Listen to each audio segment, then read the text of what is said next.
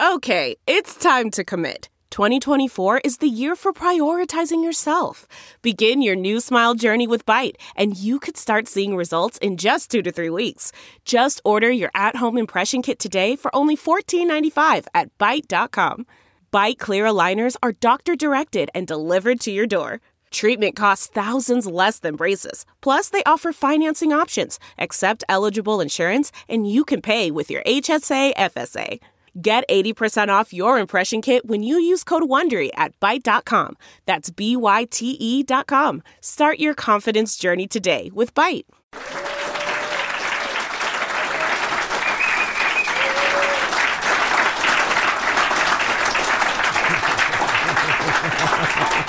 All right, let's begin the Q&A. So welcome to the Civica Podcast, where we're going to be continuing last week's show. Now with the Q&A section from our live show. So yeah, come up, tell us your name, tell us where you're from real quickly, and fire away. Say it loud. You don't have another microphone there. So. Hi, my name is Ning. I'm from the Danish Embassy. I would like to know, you hinted at you were leaving China, Isa, and with this lovely podcast going on, what's going to happen to Civica? We're going to continue doing it. Jeremy and I had a good long heart-to-heart last night, and we decided there's absolutely no reason not to. I'm going to be back quite often, maybe 2 or 3 weeks a quarter, and I will definitely pack in a lot of recordings while I'm there. There's also a pretty sizable China watching community in the San Francisco Bay Area, and so we'll do shows. We were already talking about what gear we'll be buying for our home studios there, and we'll continue the show. Don't worry, we will not deprive you of that, I promise. Woo. Thanks, Ming.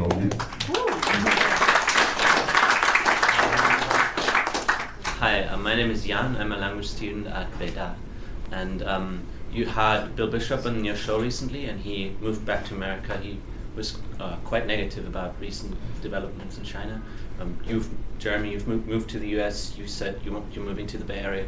I'm wondering I'm curious to know if that's because you think some of the positive things about Beijing that you've described are fundamentally changing. Okay, so for me, I don't know, Jeremy, you want to take a shot at this also, but let me quickly say, so first, Bill wanted everyone to understand that he had just been through a really stressful move and was dead tired, and we were drinking a lot of whiskey, and he got a little more negative than he was comfortable with. He actually asked me, could you consider not running that? So he is not as negative as he came off, first of all, and he really wanted to try to make that clear, and I'm glad I got a chance to do that now. As for my moving, it has nothing to do with anything except that, my wife has rightly pointed out that I am somebody with no, actual talents or skills, and that every advantage that I have enjoyed in life it derives entirely from the accident of my biculturality, and that if she can give, and if we can give to our 2 children that same bicultural identity, she figures they ain't gonna starve. That's it. That's why we're going. Well, my case is slightly different. I think the thing that made the decision, I used to smoke like 3 packets of cigarettes a day, so I never gave a shit about pollution. But my daughter, when she was about 2, had respiratory complaints. It was the summer, the winter of the apocalypse. I told you not to have your smoking room in her bedroom. She had respiratory problems, bronchitis, pneumonia, cold, flu, bronchitis, pneumonia, cold, flu for about 6 months on end.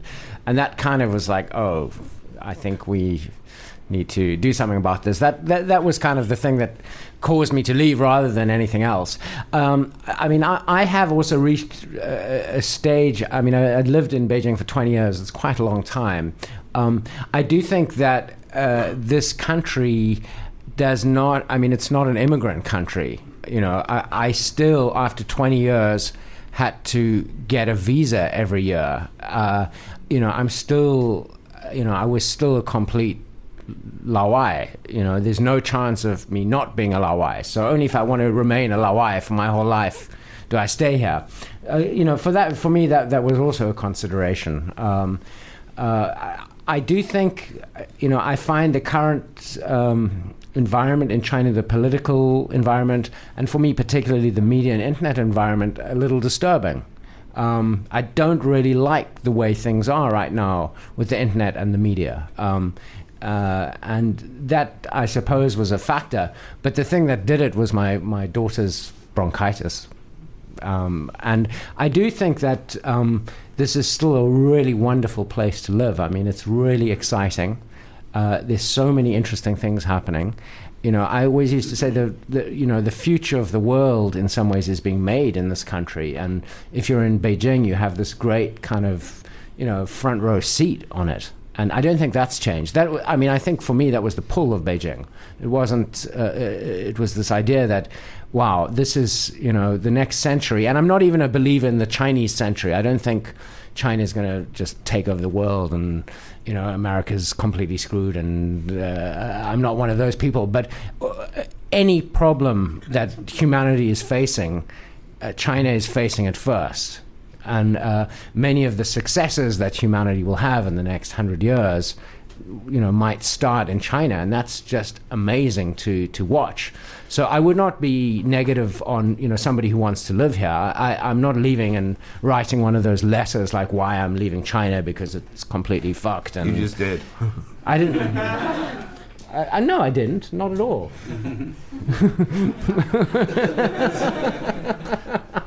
Let me just add one obvious thing, maybe too obvious to mention, but the times have changed, and in some sense, place no longer matters as much as it used to. When I first came here in the 80s, this was like Mars. I mean, you couldn't make a long-distance phone call. You didn't have the New York Times. You literally did not know what was going on. No one knew where you were. And now you can kind of keep... I mean, Jeremy can basically continue to do pretty much what he was doing in Beijing, informationally from Nashville, because we're all wired together now. So, I mean, although we had this argument with Bill, too. Bill was saying, no, it still matters. You got to be there, smell the smells, see the sights. It still does matter a little bit. And we're not all really wired together, to be perfectly honest. Yeah. One of the things I really like about the United States is that the internet works. I know. I spent like 20 minutes today just trying to find some information on what Xi Jinping was saying about how open the internet was. I went, fuck, God, 20 minutes wasted. Yeah, clearly you guys need to work for Baidu. You have the special secrets line, do you? Is that? Yeah. We own it. All right. Hey, thanks very much. Thank you. I would want to add one more thing, though. It was never the norm that people stayed. The norm was that people left. And the difference is now that you do have this phenomenon of long-term. So, it should not be surprising people when long-term expatriates leave. What should have been surprising was that they stayed. No, bullshit. They're Jesuits buried in the city. Come on. It's been happening. Life That's is because they couldn't go back home. The ships were... Okay, great. Who are you? Hello, I'm a long-time listener, first-time questioner. My name is Bridget Riley, and I'm from Florida. Hi, Bridget. Hi. So, you guys have been talking about the past 10 years, but you've also been doing this podcast for 5 years. That's a pretty significant chunk of time. Can you talk about the original vision for the podcast and how that has perhaps changed over the past 5 years? Absolutely. Maybe adding an extra host, how that's changed the voice and your vision, and how maybe you've come closer to that vision or changed it? I'm curious to hear that. So it really all started because Jeremy and I were in a conversation one night where we just said there aren't any good podcasts on China. That's really the origin of this. And then we said, but between the two of us, we know most of the academics who are working here, most of the people who are in media in some form, many of the subject area experts, because we've been around here for so long, just by dint of the fact that we've been around for so long. And both of us are naturally curious people. Both of us enjoy, creating content and creating media. So we just said, let's go for it. Jeremy came up with a brilliant idea of approaching David Lancashire. But we approached Dave. We said, so you cover our bandwidth costs and let us use your studio and do some light editing on our stuff. you give us this ready-made audience, we will bring you lots of new business. And it worked out marvelously. No money changed hands, and that was it.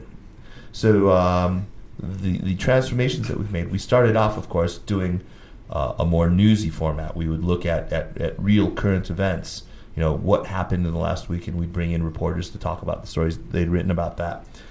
We realized quickly that those don't... Not so quickly. It took us a while. It was only 6 months. 6 months later, we realized that... I think it was longer than that. It was only about 6 months.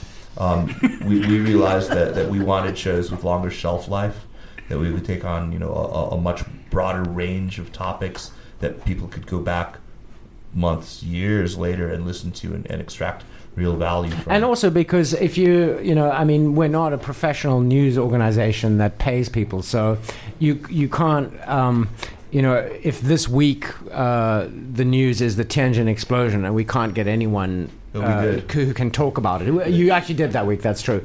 But say some other news event and you don't have the expert on hand, then you can't cover it properly. Whereas if you don't do something directly tied to the weekly news, it gives you much more flexibility in terms of doing things, and you can develop a backlog of stuff, which is helpful.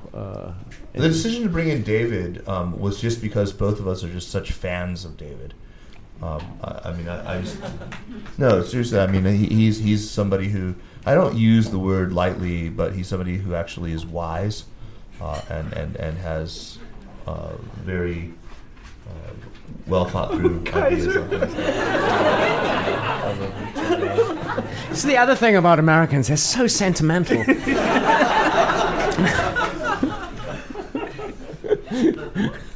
All right. Hello, my name is Joseph. I'm from Minnesota in the U.S., and I'd like to ask about an idea that Kaiser has brought up, not only this evening, but on previous times as well. This idea of parallel but somehow disconnected discussions or narratives between the foreigner community and the Chinese community. And my special request is kind of in two parts. For those of us who are here in person, who are not Chinese, what kind of intellectual salons or what kind of places can we go to start to get involved in these communities? I get the impression that I can come to the Bookworm and I don't need to know anyone and I can attend an event like this. But if I want to go to some Chinese parallel event, I would have to know that poet who's organizing it, or I would have to have a personal connection to the professor who's organizing this. And for the podcast audience, what kind of authors or writers, what kind of articles should they look up? Where should they go to start to understand the discussions that Chinese people are having about their own country and how their society is changing? That's a very good question. There are resources that are available. I mean, one way you can start if you aren't fluent in Chinese and yet want to hear a lot more, there's an organization called Think in China that holds fairly frequent. They do it all through the school year at the Bridge Cafe in Ludalco, where they'll bring in fairly prominent Chinese intellectuals, usually Chinese intellectuals, to speak in English about their topics of research and about broader topics. That's a very good forum to begin with. But I think that just plugging yourself into a network of people who are like that, I mean, requires a bit of footwork, a bit of actually spending time, out in Haidian and meeting people who are the academics. There are other groups in town, I think, that are very good at this. For example, the Carnegie Endowment, they do a very, very good job of bringing, influential Chinese thinkers, but usually on topics related to international relations. But that's a good way to begin. The other thing is, just the bookstores, right? I mean, like Sanlian, Shudian still has fairly regular salons. They have to be, of course, very careful about the subjects that they take on, but it's and the Bookworm itself too. I mean, I think that I painted it maybe unfairly as being all Laowai. Anthony at the beginning of tonight's session talked about writers that they're bringing in, Chinese writers who will be talking about their literature and their work. Another way is through Pathlight and through Paper Republic to see what's happening on the literary scene in translation. And again, our absent guest, who we failed to properly ridicule during the course of the hour, Eric. He's too tall. I mean, I think also reading is a great thing. I mean, you can read Chinese newspapers and magazines. 三联生活周刊, 南方周末, magazines where there are Chinese people writing about China, and you can figure out who's... Yeah, sort of. Yeah. You can figure out, what people are saying interesting things, and then you can find ways to connect with those communities. I mean, as Kaiser did say a little earlier, Beijing remains quite an open place. It's easy to meet people if you know who to meet. Maybe I can say something too. Please. I think it's a good question, Joseph, because there really is a language problem here. That there's the language asymmetry.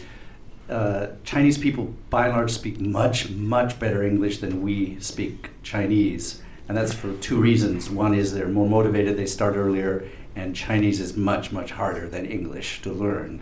But the other reason is that, once it takes, there's no substitute for just doing the work of meeting the people. And I think starting with the online, there's a lot of stuff online now that with the aid of digital tools and stuff, you can actually read a lot of very interesting, lively stuff online. Used to be Weibo was one of those places, and it no longer is. But you have to get out and meet some people, go to a poetry reading, go to a talk, and they're usually at places like this, salons, bookstores. There's a lot of Buddhist groups. They're all these little subgroups, and they very often communicate by WeChat. So if you can meet some people, get on the WeChat group, get on the group chat, and start getting in that world, and then the language barrier will go away a little bit as you meet the people, but it'll always be hard to get into because it's much easier for a Chinese person to come here and interact with foreigners because of the language problem. You just have to do it. And your Chinese is good enough. I know you can do it already. So you just have to do the work, do the legwork. Nadi. Our next question. Hi, David, Kaiser, and Jeremy. This is a question for all three of you. My name is Roni. I'm from China. For the past 5 or 6 years, I've lived in Canada, where I studied as an international student. So on multiple episodes of this podcast, you've shared indirectly or directly your advices for young and new journalists coming to China and hoping to understand the place and write about the place. But my question for you today is, what would be your advice for, because for every new foreigner coming to China, there are probably 10 or 100 Chinese students going abroad. I think you mentioned College Daily on the other episode. That is great. So my question is, what would be your advice for these young Chinese people ready to go out of China and study? Go very far away from all the other Chinese people for at least a little while. Like get out of the kind of Chinese community that a lot of Chinese students find themselves kind of just hanging out with Chinese people. And it's very difficult, I think, for a lot of young Chinese students because you don't have the same kind of culture that, in most, at least English-speaking countries, people learn at high school, dating, drinking, drugs, the important things. Whereas young Chinese people are studying really hard, and then they it's very difficult to sort of integrate with local communities. And I'm not saying that everybody should, necessarily. Well, maybe I'm saying they should take some drugs and drink a little more. But I think it's really important to kind of get out of that like Chinese ghetto that exists in a lot of, at least what I've seen in America and Australia, a lot of Chinese college students find themselves in.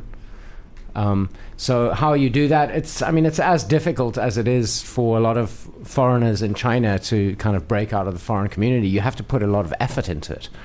But if you want to actually learn about another culture, that's what you've got to do. It's not always comfortable. You've got to step outside your comfort zone. I purely anecdotally, it seems to me that there's a very different experience of men who travel or who go abroad for study and women who travel abroad for study.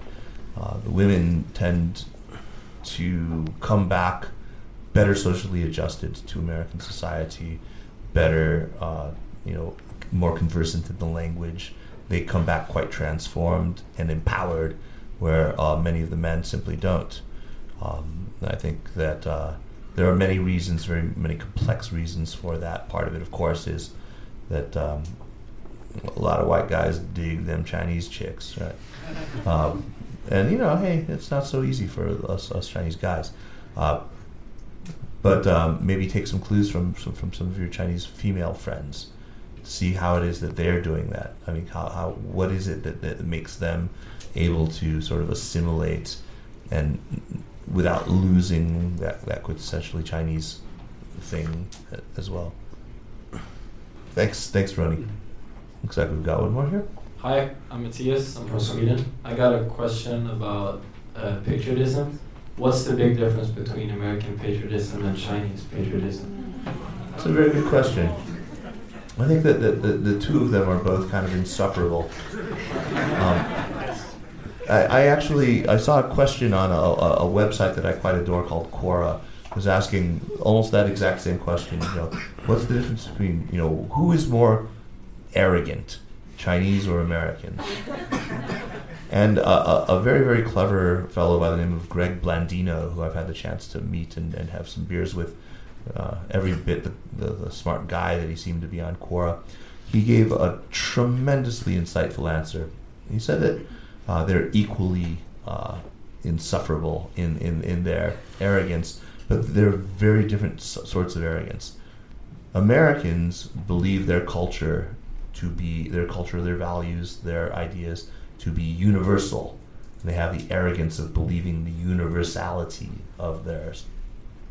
Chinese, on the other hand, believe their culture, their language, all the things that they're proud of, to be exceptional in a different way, impenetrable to other people. Only Chinese. Nobody else will ever get this. It's a completely different kind of arrogance, but it's equally bad. Right? Do you see what I'm talking about? I mean, isn't it? It's that makes sense. But I think they're very similar in some ways. I mean, I found, like, living in the United States, like, my neighbors have this big-ass U.S. flag flying from their porch. And, I mean, in South Africa, I don't think I ever saw anyone put a national flag on their house. And, I think in Britain, if you did that, like, I don't know, maybe you'd be, like, kicked out of your neighborhood. I mean, people in most countries don't put their national... I don't know, do they do that in Sweden? We go to IKEA. You go to IKEA, yeah. You worship at the temple of Ingvar Kamprad, but you don't actually... Do you put flags on your houses? No. I find... America and China are kind of like looking glass versions of each other in some ways, and patriotism is definitely one of the ways that I think they are more similar than they're different. Yeah, I agree with that. Patriotism is not a shameful thing in America and China, whereas in many countries in the world, excessive concentration on your love of country is, it's the last refuge of scoundrels, according to Samuel Johnson, right? I agree with what Kaiser said. It's the thing they have in common is exceptionalism, like he said, and there is implicitly but also explicitly the Chinese model is one of the differences between the thing we usually call, like, the Beijing Consensus and the Washington Consensus is that the Washington Consensus claims to be universal and inevitable. And the Washington Consensus, right. But the Beijing Consensus claims to be unique and unrepeatable anywhere else, and suitable only for the Chinese country, right? So that's one thing. I would say that's not quite accurate, but okay. But I'm never quite accurate. But but the other thing is, I think it's changed. As I was alluding to earlier, the Chinese sense of national self has undergone a change. From a sort of a victimhood mentality to something that's more what you would call a normal kind of patriotism. In the 1980s, you would meet. I talked to students who were patriotic, but the discussion after a few beers was always something like, we were the greatest country in the world. What happened to us? We should still be there. Why did we fall? And it was a nationalism based upon an acute sense that in fact it was no longer the case, but that someday would be so again, right? You want to talk? I think we should also get on with it, otherwise we're going to really bore Right, but our I do listeners. have something to say. I mean, that's very germane to this particular topic. There are a lot of us who will encounter Chinese friends of ours who seem to be quite cosmopolitan, quite liberal, and quite open-minded about things foreign. And you find that when you scratch the surface on a particular number of questions, usually having to do with, say, Tibetan independence or Taiwan or the Uyghur question, this streak of deep-rooted nationalism suddenly seems to come out, and it's quite at odds with what you would come to expect from this person. And why is that? Let's understand why it is that, whereas an American liberal like me, I tend to look down my nose at somebody who's a flag-waving jingoist, and I think that is not compatible with a cosmopolitan, enlightened worldview, a progressive worldview.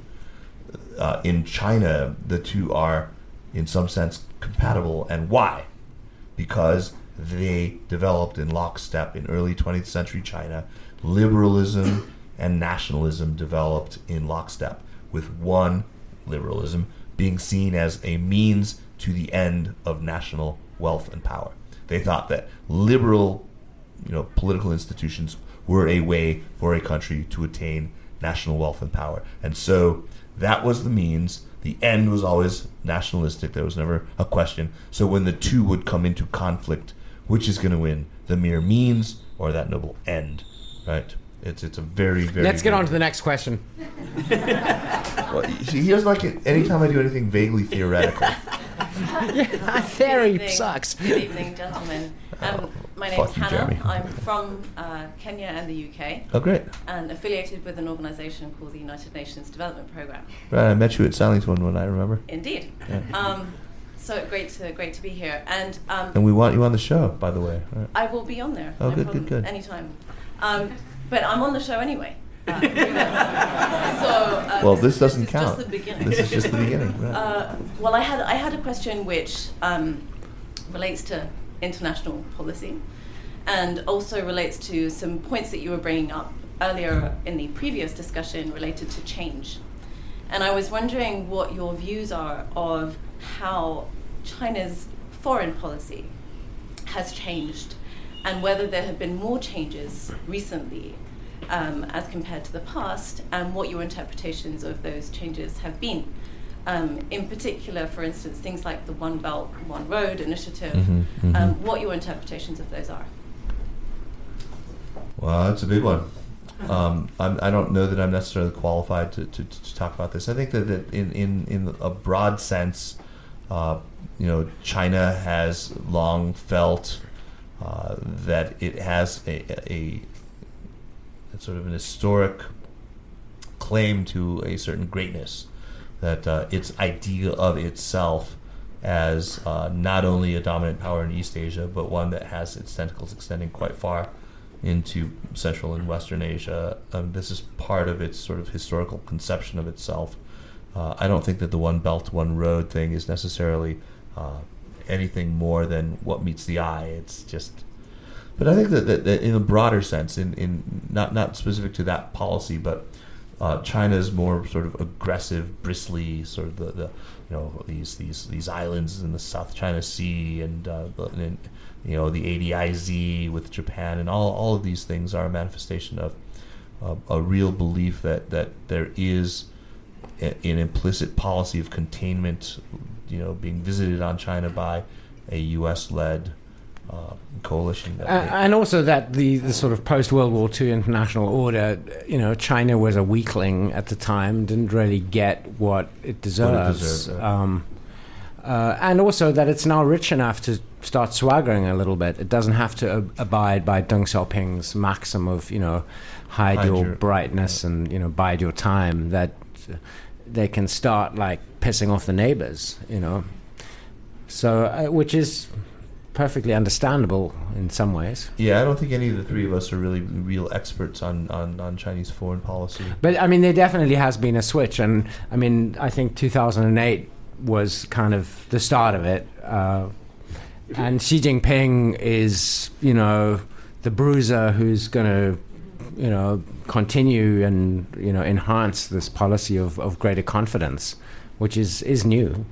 Yeah, if I were going to sum up the change that they're talking about, I would say they've surprisingly gone from what we assumed the trajectory was going to be, which is to get on an international track and be incorporated into the geopolitical community, like IMF, World Bank, be a world player, be part of the WTO, and that this was the future of China. And the upshot of all this is they've actually taken another tack, which is to try to create their own global consensus with this One Belt, One Road initiative. That's the surprise that I think in the last few years is that, we sort of get it now. Oh, they're going to do that.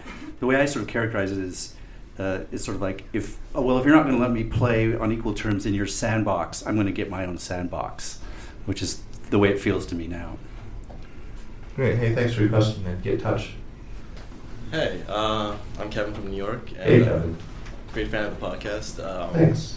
But I was just wondering that, generally speaking, the population of the United States has this idea of China as this sort of rising rival, and that sometimes it might be a little afraid of what China could be in the future. But what do you think the Chinese people think the American people feel about China? Like, what do you think their impression is about that, and just sort of that sort of extremely meta question, I guess? Sure. So what do Chinese imagine American impressions of China exactly. to be? Right.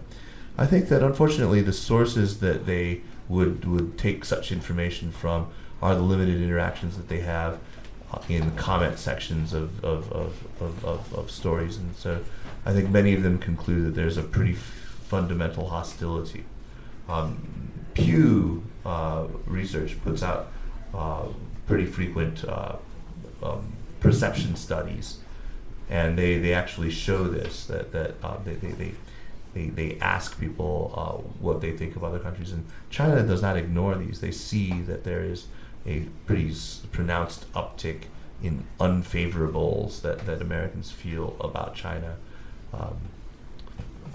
I think that the things that tend to change that are, you find that this is very much not the case when you talk to people who have significant exposure to Westerners who've either studied in China or to Chinese who have actually studied abroad. They don't find that to be the case. Now, many Chinese will come back from their experiences abroad. Yes, some will come back very embittered. Some will feel like there's an intrinsic racism that the Chinese are kept down. But I think that there are others who will come away with I would just point you to the research. I don't really have a sufficient amount of anecdotal evidence that would be able to really help you answer that question.